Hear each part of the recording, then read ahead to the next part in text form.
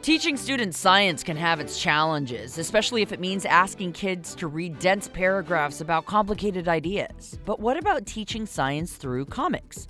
This effort won this year's Accelerate Civic Pitch competition. The Cleveland Leadership Center competition asked for ideas from people to make their neighborhoods better through social change, arts and culture, education, and more. Welcome to The Sound of Ideas. I'm Jenny Hamill. Today, we'll speak with the winner of the Accelerate Pitch competition, as well as some other top contenders. We'll also hear from a set of teens who won the Teen Accelerate portion for creating a garden and natural beauty at a foster care center. Later in the show, we'll look at Cleveland State University's origins and history with the civil rights movement. It's The Sound of Ideas from IdeaStream Public Media. I'm Jenny Hamill. Good morning, and thanks for joining us on this Monday. An effort to make science accessible by creating educational comics won last week's 10th annual Accelerate Civic Pitch competition, launched in 2015 by the Cleveland Leadership Center. This contest helps everyday people create change in their own communities and neighborhoods, including in the areas of arts and culture, education, health and well-being, social change, and thriving neighborhoods. This year's finalists also included an indoor quilt trail and a curated dining experience that partners with immigrant-owned and operated restaurants. We start today's show by talking to some of these innovators, another in our Makers Monday series, and in a little bit later in the show, we'll hear from the winners of the Teen Accelerate contest. We'll end the show with a look at a new exhibit at Cleveland State University, celebrating the school's 60th anniversary through the lens of the civil rights movement in Cleveland. But first, joining me now in studio are Laura Balliet, who won the grand prize for her idea, Cool School Comics. Laura, welcome to you. Hi, thank you. Sarah Kidner, a Cleveland high school principal, won the Technovation category for her initiative, Micro Scholarship Mentor Match. Sarah, welcome to you. Good morning. And we have Ariana Smith, one of the finalists whose idea focuses on student mental health. Ariana, welcome to the show. Hi, thanks for having me. And if you want to talk about one of the ideas implemented in your community or have a question, you can call in at 866-578-0903. You can email us at soi@ideastream.org, or you can tweet us. We're at Sound of Ideas.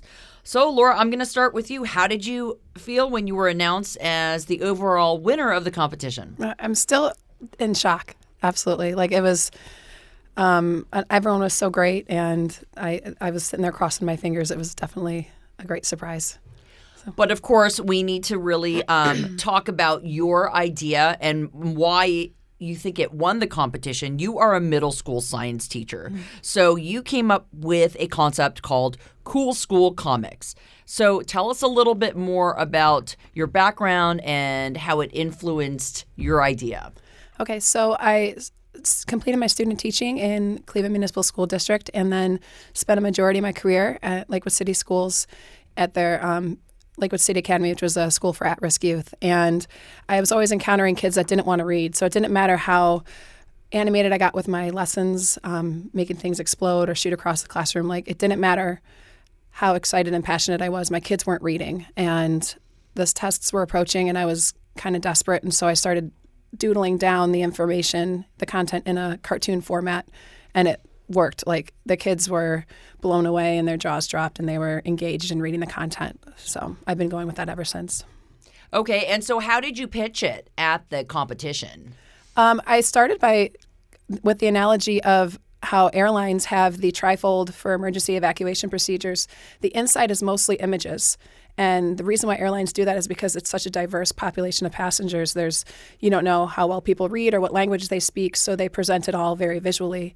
And in our classrooms, a lot of people still lean on textbooks, which we have more diverse classrooms these days. We have more English language learners, more special education needs, and we need to diversify our approach to teaching science as well to meet all their needs, basically. So did you have visual display at the competition and kind of show them here is a science, concept or or issue, and here's how I would kind of elaborate on that through comics. Yeah, so I started with the one side of the poster had, it looked like a textbook basically for symbiosis, and I was discussing how, the textbook, you can see it's a lot of words and how reluctant readers tend to see a wall of words when they see textbooks and they shut down.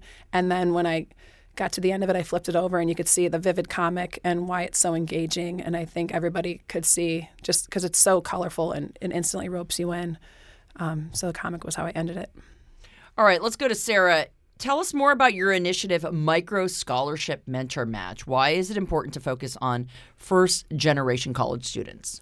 Yeah, so this is obviously very important to me. I'm a first-generation college student myself, but the gap that we're trying to address is if both your parents went to college, you have an 82% chance of getting your degree. And if neither of your parents attended school, you only have a 20% chance of getting your college degree. And that gap is because students don't have the financial support, the resources in order to persevere and get to graduation day. And so we're trying to wrap students with additional supports, which starts with emergency funding for if students can't return in the fall. 28% of students drop out after year one if they're first-generation students.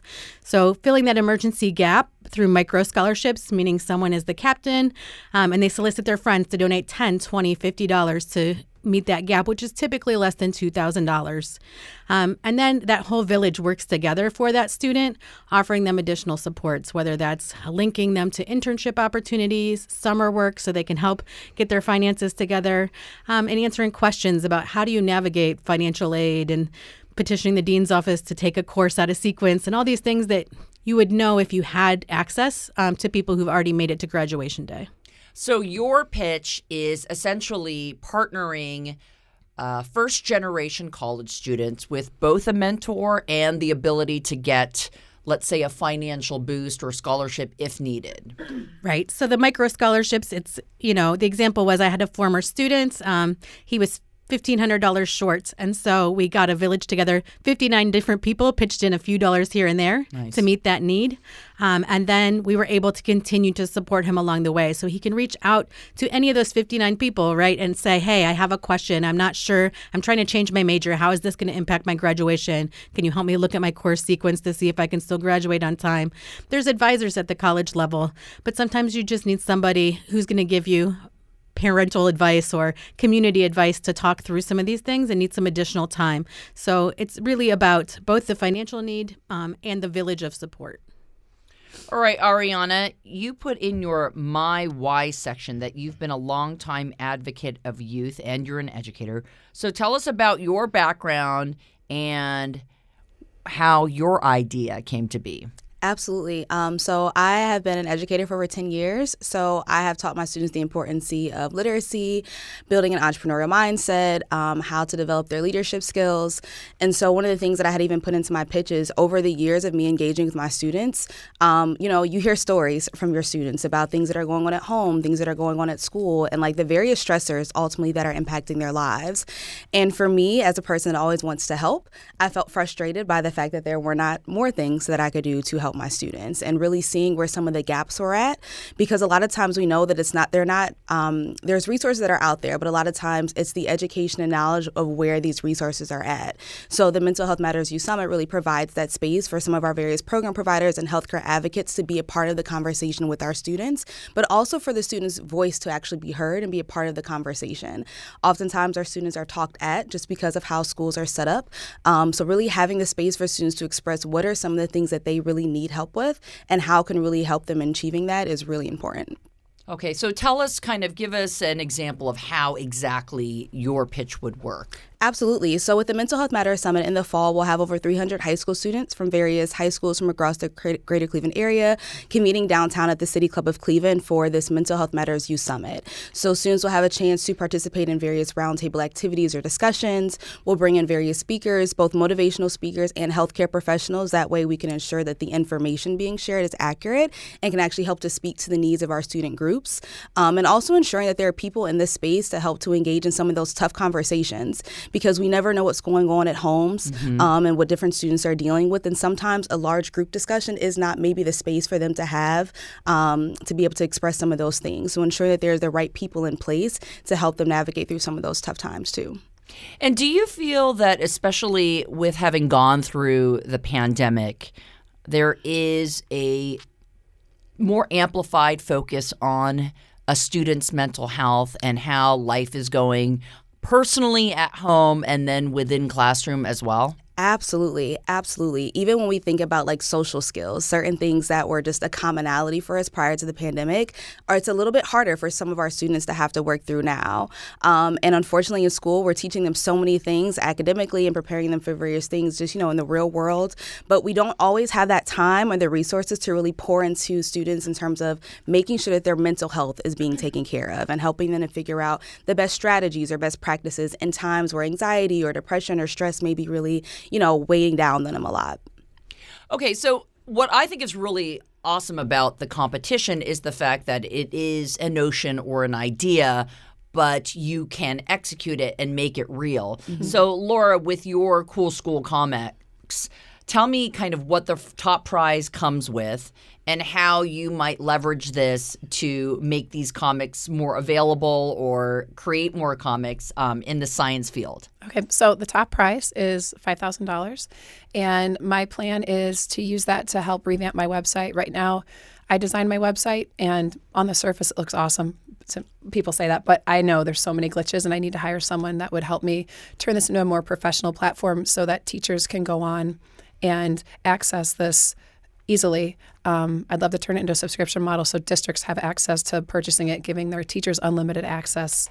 And that way it's not something that teachers have to buy out of pocket. The districts can support their teachers this way.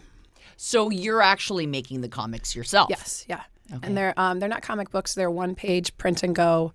They're like infographics that come with lesson plans and worksheets, and they are aligned with the next generation science standards. So it's grades 2 through 9. So they can just pop on and look whatever topic they need.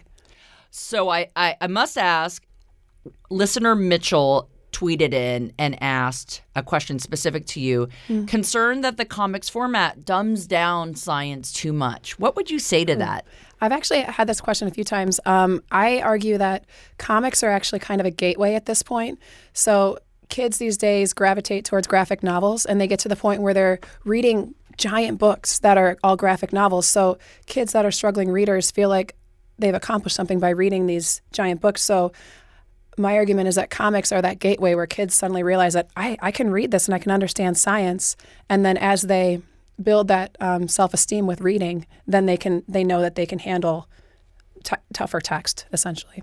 So it's interesting because you have this science background and emphasis, and it's why you won the competition, and yet you're very cognizant of the fact that reading is an obstacle. And I think also with the addition of phones and social media, everyone's attention spans and ability to read large tomes has gone out the window. Right. So how much are you thinking about a student's reading skills and how we need to address that? I feel like it's the center of everything that I'm doing, because my kids, like I said in my pitch, they weren't reading. They wouldn't read the test questions. They wouldn't read directions. And so this is just, they have to read. And Sure.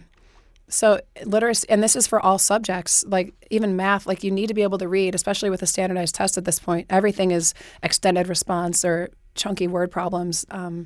So it's all about reading. It doesn't have to be English language arts. Every class needs to have literacy work factored in. Sorry. So we'd love to hear what you think about these ideas so far. If you want to participate in the conversation, we've got that toll-free number. It's 866-578-0903.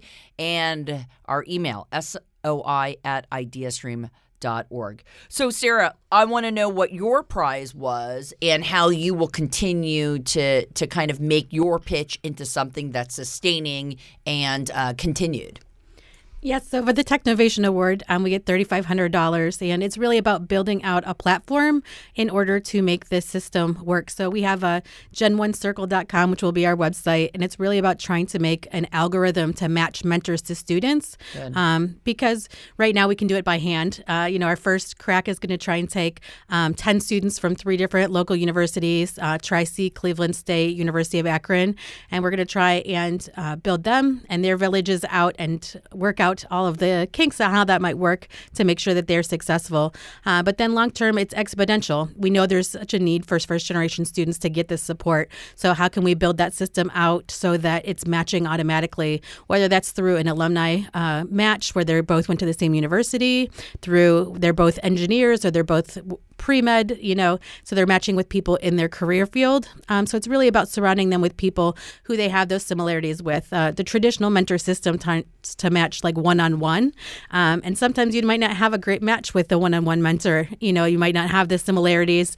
But with this, you have a group of mentors that you can work together with. And a lot of the people who've offered their support up have been first-generation students. So having that shared experience and that life experience really will help the students to be successful. And I think it's such a great notion because I was formerly the education reporter here before taking this role, and certainly did stories and reporting on first-generation college students. And just the notion that a couple $1,000s or not having an older person to kind of reflect, I'm going through this hard time with school or I need some feedback, might be the make or break is really kind of a heartbreaking notion. So when did you recognize, hey, first-generation college students need this help? So I myself needed the help. Right. I was $1,200 short. I actually took a 4-credit science class instead of a 3-credit science class and put myself in a hole where I wasn't sure I was going to be able to return sophomore year. Wow. And had my housing canceled and was really in a panic. And so I did have people from the community step up and support me in navigating how to get back on track with it. But now as a high school principal, I see this unfortunately all too often. And the students will reach back out to us and they will let us know, here's something that's going on in my life. And when we were able to help our first student through the process, the person who actually donated the last $300 was a former student of mine who's now a social worker. And he said, the reason why I chipped in that large amount at the end was this was my lived experience as well. I almost left after my freshman year because of a financial gap. And so, keep hearing the stories of heartbreak. It was like, that 28% is usually it sounds like a small problem, less than $2,000, but it's insurmountable for students who are in the struggle, and trying to figure out how to get your next meal and trying to make sure that you can figure this out. And a lot of self-doubt, they think maybe college isn't for me, this it's an exit for them. So this is really a problem that's been spanning the last 20 years since I was in college. And it's something that, we need to work together as a community to resolve. Great.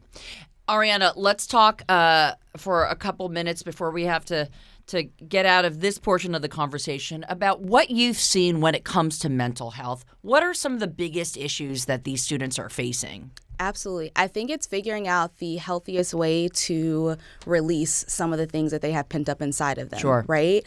I think a lot of times our students don't necessarily know what the why is oftentimes, and then creating a safe space for them to feel like they trust a person to really kind of open up and share some of those things with, and then consistency within that. I think a lot of times, too, not being able to see themselves in the person that they're talking to also potentially presents a problem. So the why, it's such a range because no one student is the same in terms of the things that they're dealing with and what their home lives look like, and just how they process things is all so different. Yeah, I think that's great. The idea of a summit where you gather professionals and some of these students together to talk just about mental health and say it's not something that you need to stigmatize or can't talk about seems like a great idea. Well, I want to congratulate you all. Laura Balliet, Accelerate winner for Cool School Comics. Thank you. Sarah Kidner, Technovation winner for the Micro Scholarship Mentor Match. And Ariana Smith, finalist for the MHM Youth Summit. Thanks all for coming in. And again, congratulations to all of you. Thank you. Time now for a quick break. When we return, the winners of the Teen Accelerate contest share their story about their idea providing home gardening kits to children in foster care. It's The Sound of Ideas. I'm Jenny Hamill. We'll be right back.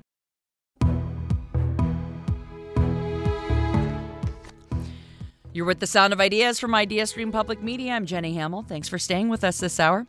Today, we're talking to some of the winners of this year's Accelerate contest. The Accelerate Pitch Competition helps fund ideas from Northeast Ohioans in several areas ranging from quality of life to social change and beyond. We already heard from the grand prize winner, the Technovation winner, and a finalist, but now it's time for all the adults to get a run for their money. we're going to meet two winners of the Teen Accelerate contest. The teens who took home the grand prize this year found inspiration amid grief after their friend passed away. They helped create a garden at a local foster care center. To learn more about the Growing Hope initiative, we have the creators of this idea here with us, Lily Moran and Gabby Ransom, both from Hathaway Brown School. Welcome to both of you. Thank you so much for having us. Glad to have you. Have you used one of these gardening kits before? Do you have a comment or a question?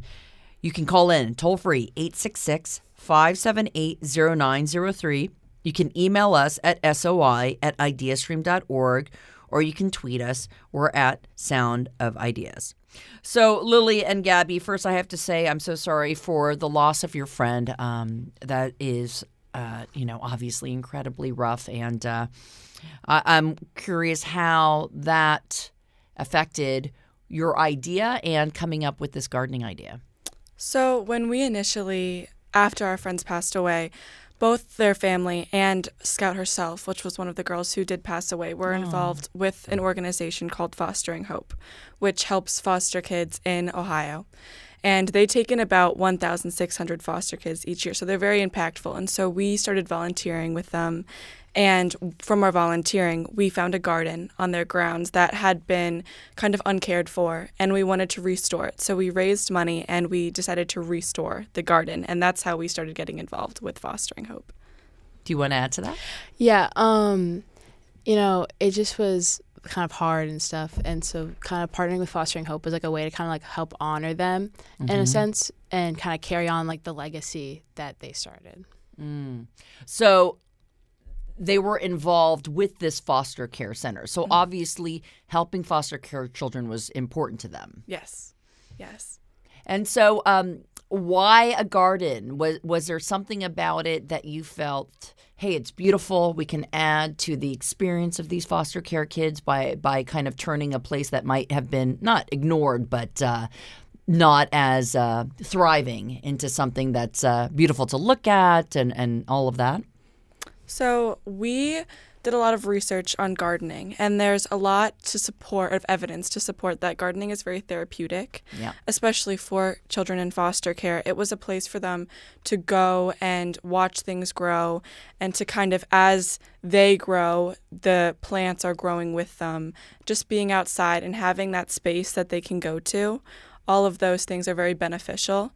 So we wanted to, help them restore that and have that again. Okay, so you made this garden flourish, Yes. and then you had an idea to turn the garden into these kits. So now tell me more about that. Yeah, so kind of since the garden at the old location got moved and they didn't have it at their new location, we wanted to kind of still keep it with the kids, bring it to the kids. And so that's how we came up with the kits, because they're more of an individual way to give it to multiple people instead of having this big garden, but you have a small kit, and then you can also then personalize your kit with some of the more artistic parts of it, where we have a little rock that you can paint and stuff like that, so the artistic way to express yourself, as well as also seeing the kit, seeing the flower, the bean grow, and just kind of having that feeling you're taking care of something, and it just kind of helps make you feel better about yourself in the long run. Sure. We had a little garden, my son in the backyard this summer, and I could tell he was really into it and wanted to check on the vegetables and everything. So I get that. So which of these foster care kids now have access to these kits? What did you win with your prize to kind of make this, this idea into something that's a little more long term? So in preparation for the competition, we had already spoken with Karen Carter, who is the executive director of Fostering Hope. Sure. And we had made plans over last summer to create these boxes and distribute them, but we were lacking funds and resources. So with this competition, we had a plan of the cost of everything we needed to buy, and everything else was ready. We just needed some sort of funding. And so with this prize money, we are able to now create the boxes and get them distributed to Fostering Hope, and now more recently, UH, or Rainbow Babies Hospitals. Oh, that's great. So it's spreading. Yes. Yeah. Yes. That's great. And so I'm curious, has this whole experience made you think more about foster care children and their experience and kind of what you can do in your community to help your neighbor or to help children in need? Yeah, I feel like it definitely like kind of like was a step back just to see like how not just how like everyone else's life gets impacted in different ways, and just kind of to see like how, you know, people live lives that, like differently. And I feel like after doing like research and stuff and figuring out like how many foster kids are in Ohio and figuring out like how even after they turn 18, like they don't really have like a lot of places to go after that. Absolutely. It just kind of is like we want to like be able to start something that maybe can help them just feel more confident about themselves, and like just start a program where they can just build up, and like I feel like it's just really impactful. And I ask you the same question. Yeah, definitely. Especially after volunteering there for a long time, I used to go and we would make birthday boxes or bags for when children are just starting to go into foster care. It had a toothbrush, some soap, a blanket. And so when you're creating those things, you kind of get to see exactly what they have been needing and what they are lacking, especially when we're creating birthday gifts for them. You really think about, oh my gosh, their birthdays are something that we need to create a gift for them and recognize it, or else no one else really does. And thinking about that is really impactful, and it makes you want to make a difference. I'm interested. Can I ask both of you what you're interested in maybe doing as adults for a job or a career? Oh, I want to go into the communications field actually. Oh, okay. And so, but I also really have like a love for science too. So it's kind of like balancing both of them. That's great. And you? Me, I want to go more into marketing, Okay. business. So this was really cool because we're, creating a mini business. So Sure. it's helping me learn how to do that. And do you think you've inspired your classmates with kind of your focus and development of this idea? I feel like we've inspired them in a way. It's like if you have an idea to just go out and do it, like instead of just kind of like thinking, oh, I'm not like good enough to do it, or like I'm not ready, I'm not prepared. It's just kind of like you should just go and try. Like there's no harm in trying and seeing where you end up. Well, I am very impressed with both of you, and I've got to say it's great that you're showing empathy and compassion for, foster care kids in our community who probably need love and attention more than almost anyone else. So congratulations to both of you. Thank you so Lily much. Moran and Gabby Ransom, Hathaway Brown School, the winners of the Teen Accelerate Contest. Congratulations again. Thank you. Thank you. All right, it's The Sound of Ideas. I'm Jenny Hamill. We're going to take a quick break, and when we return, we're going to talk about Cleveland State University and its origins, along with the civil rights movement. That conversation is coming up. We'll be right back.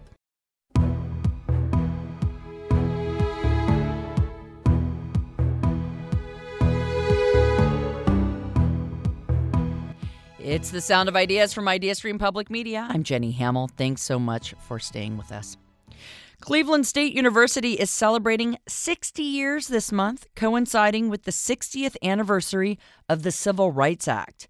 In commemoration of this anniversary and Black History Month, there is a new exhibit on display at the university's Berkman Hall in the Jack Joseph and Morton Mandel Honors College.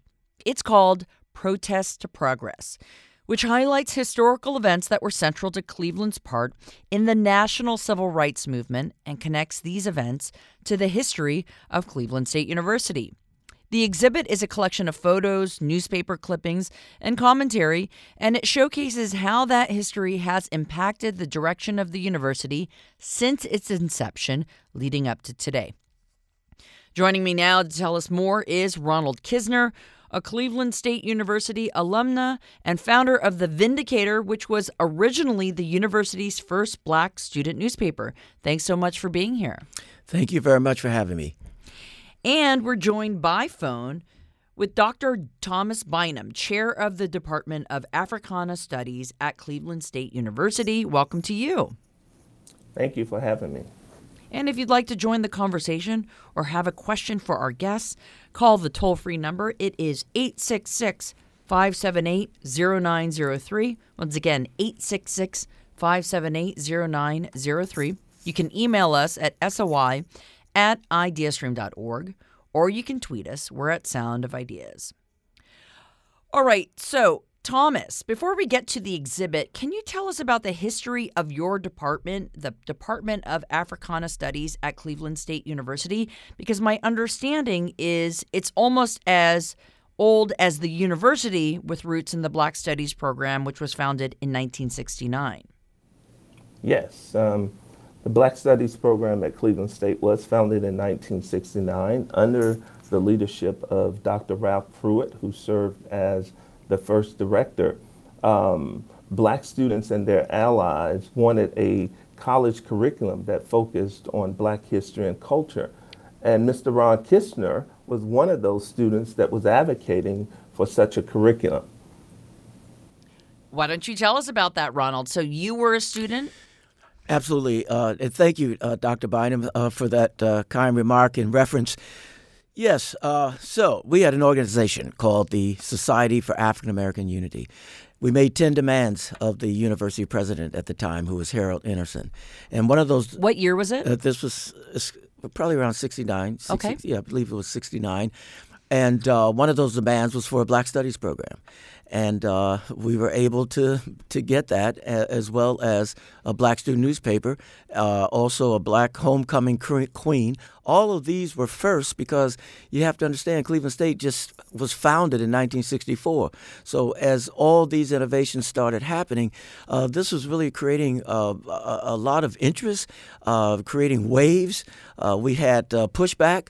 I don't want anybody in your listening audience to think this was an easy run, because it was not. Well, let's talk more about that. So tell me, first of all, what it looked like optically as a Black college student at CSU in 1969. I mean, were the students majority white? I'm assuming great majority white? Well, that's a great question, and you really take me back now. I've got to really dig deep. But well, dig. This might be a psych session in a minute, because I have to go back to some trauma. But for me, first of all, it was a culture shock, because I'm coming out of the Cleveland schools, mostly Black students. All of a sudden, I'm now at Cleveland State University as this new urban opportunity, but it's mostly white students. And it was in the heat of the 60s. You have to understand, you had the riots, you had Black Power. Stokely Carmichael had declared that. You had Black students, Black people really coming into what was called their negritude and their selfhood.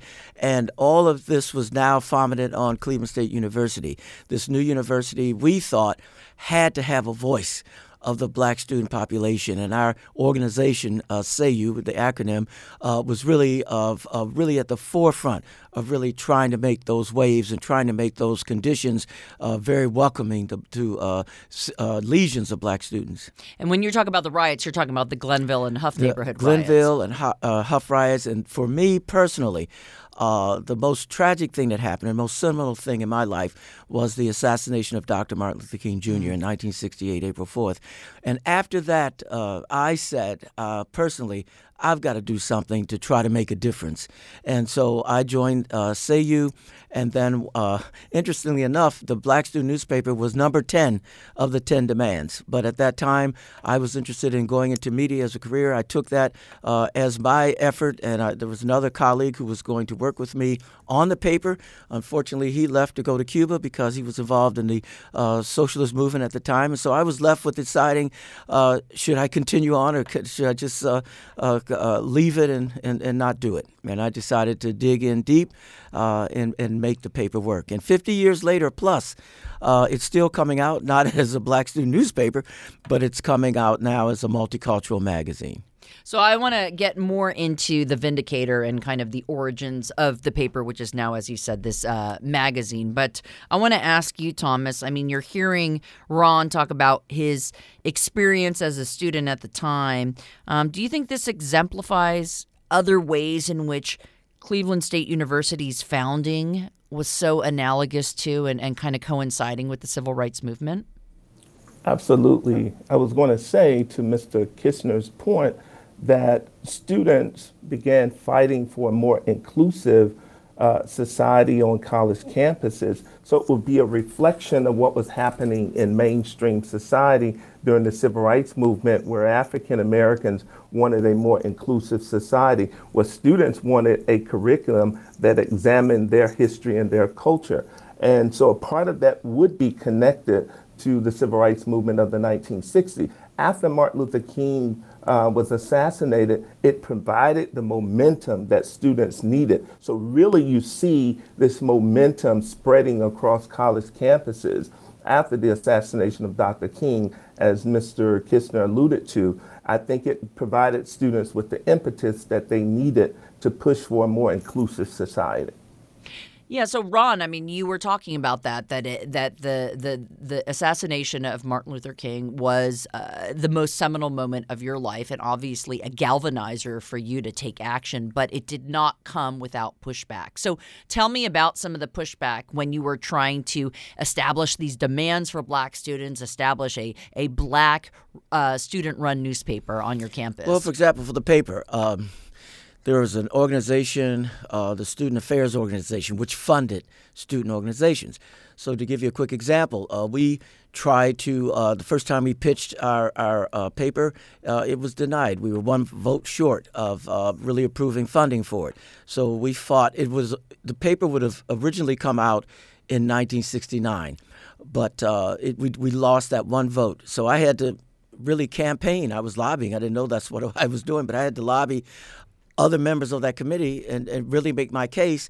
And so about 6 months later, we had another opportunity to go back before the Student Affairs Committee, which I sat on, by the way, and I couldn't vote because I sat on the committee.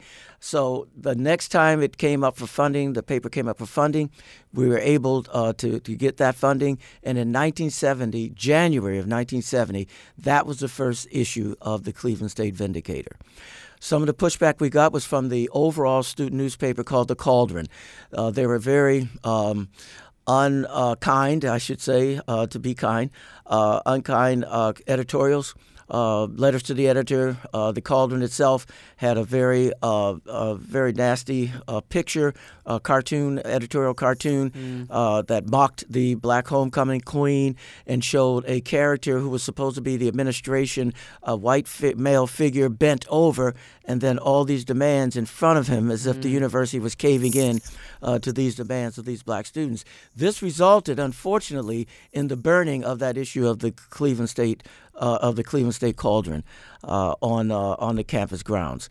So that was you got to realize the heat of that era. There was racial strife everywhere, and it certainly found its way into Cleveland State. But on the progress side, and I don't want to leave that part, Cleveland State, first of all, did accept most of those demands, and I give them credit for that. And not only that, as you go look into the exhibit, you will see steady progress in how the university responded to some of these demands that we made back in 1968, 69, and 70, and now they've come to fruition today in new programs that are very inclusive and very multicultural.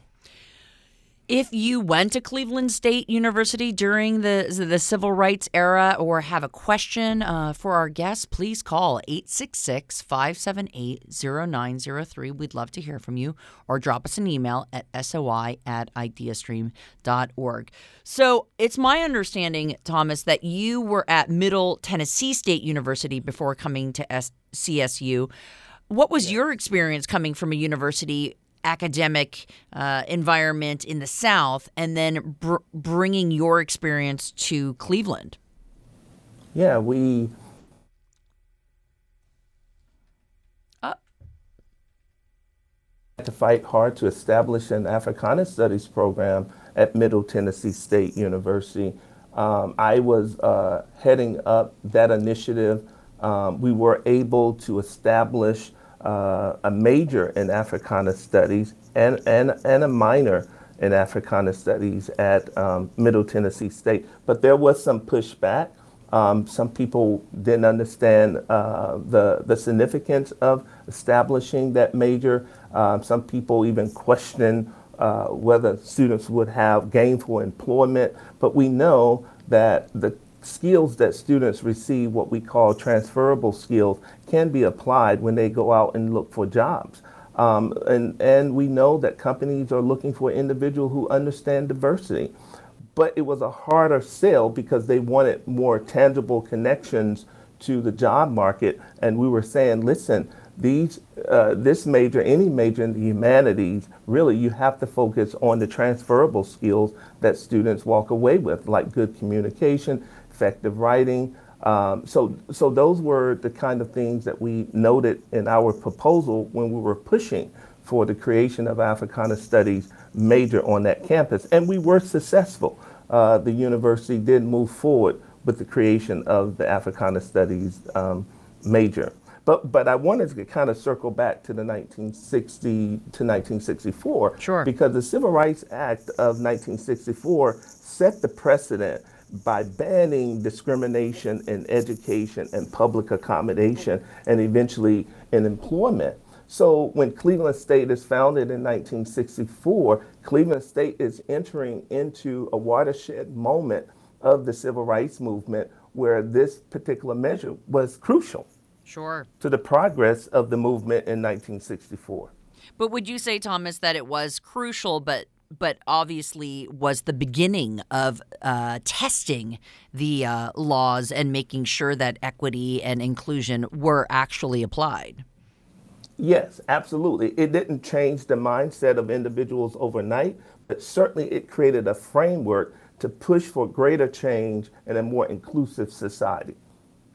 All right, so Ron, let's talk about the exhibit that people can go and see. Why is the name Protest to Progress so significant?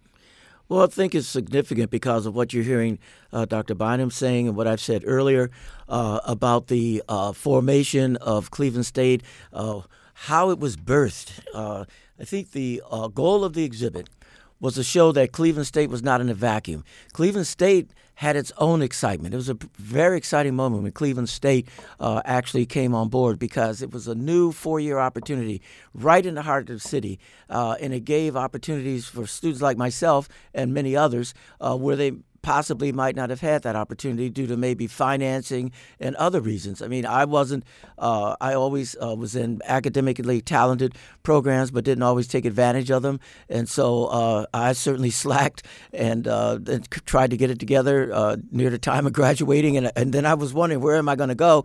And then this Cleveland State opened up as a great opportunity. So on that end, it was a great opportunity for us. The protest part was the obvious part of all the riots that were happening. Again, as we've said earlier, the racial strife here in the city of Cleveland. There was excitement aside from protests. There was also excitement with Carl Stokes' election as the first black mayor of a major United States city. Dr. Martin Luther King Jr. came here. Malcolm X came here. Dr. King had a famous speech at Glenville High School, and it's now called the King Speech. That's in the exhibit. In fact, there's a QR code that you can wave your camera over, and you can actually hear that speech.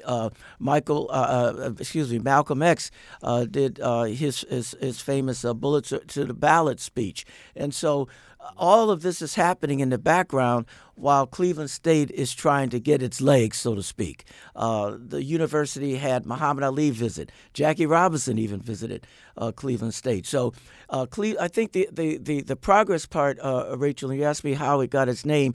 So we wanted to show how out of all of this protests from the 60s and kind of leading into the 70s a bit was also leading to progress. And one great interest progress to me was to see now the Cauldron and the Vindicator sharing offices. And when I saw that, I said, you got to be kidding me.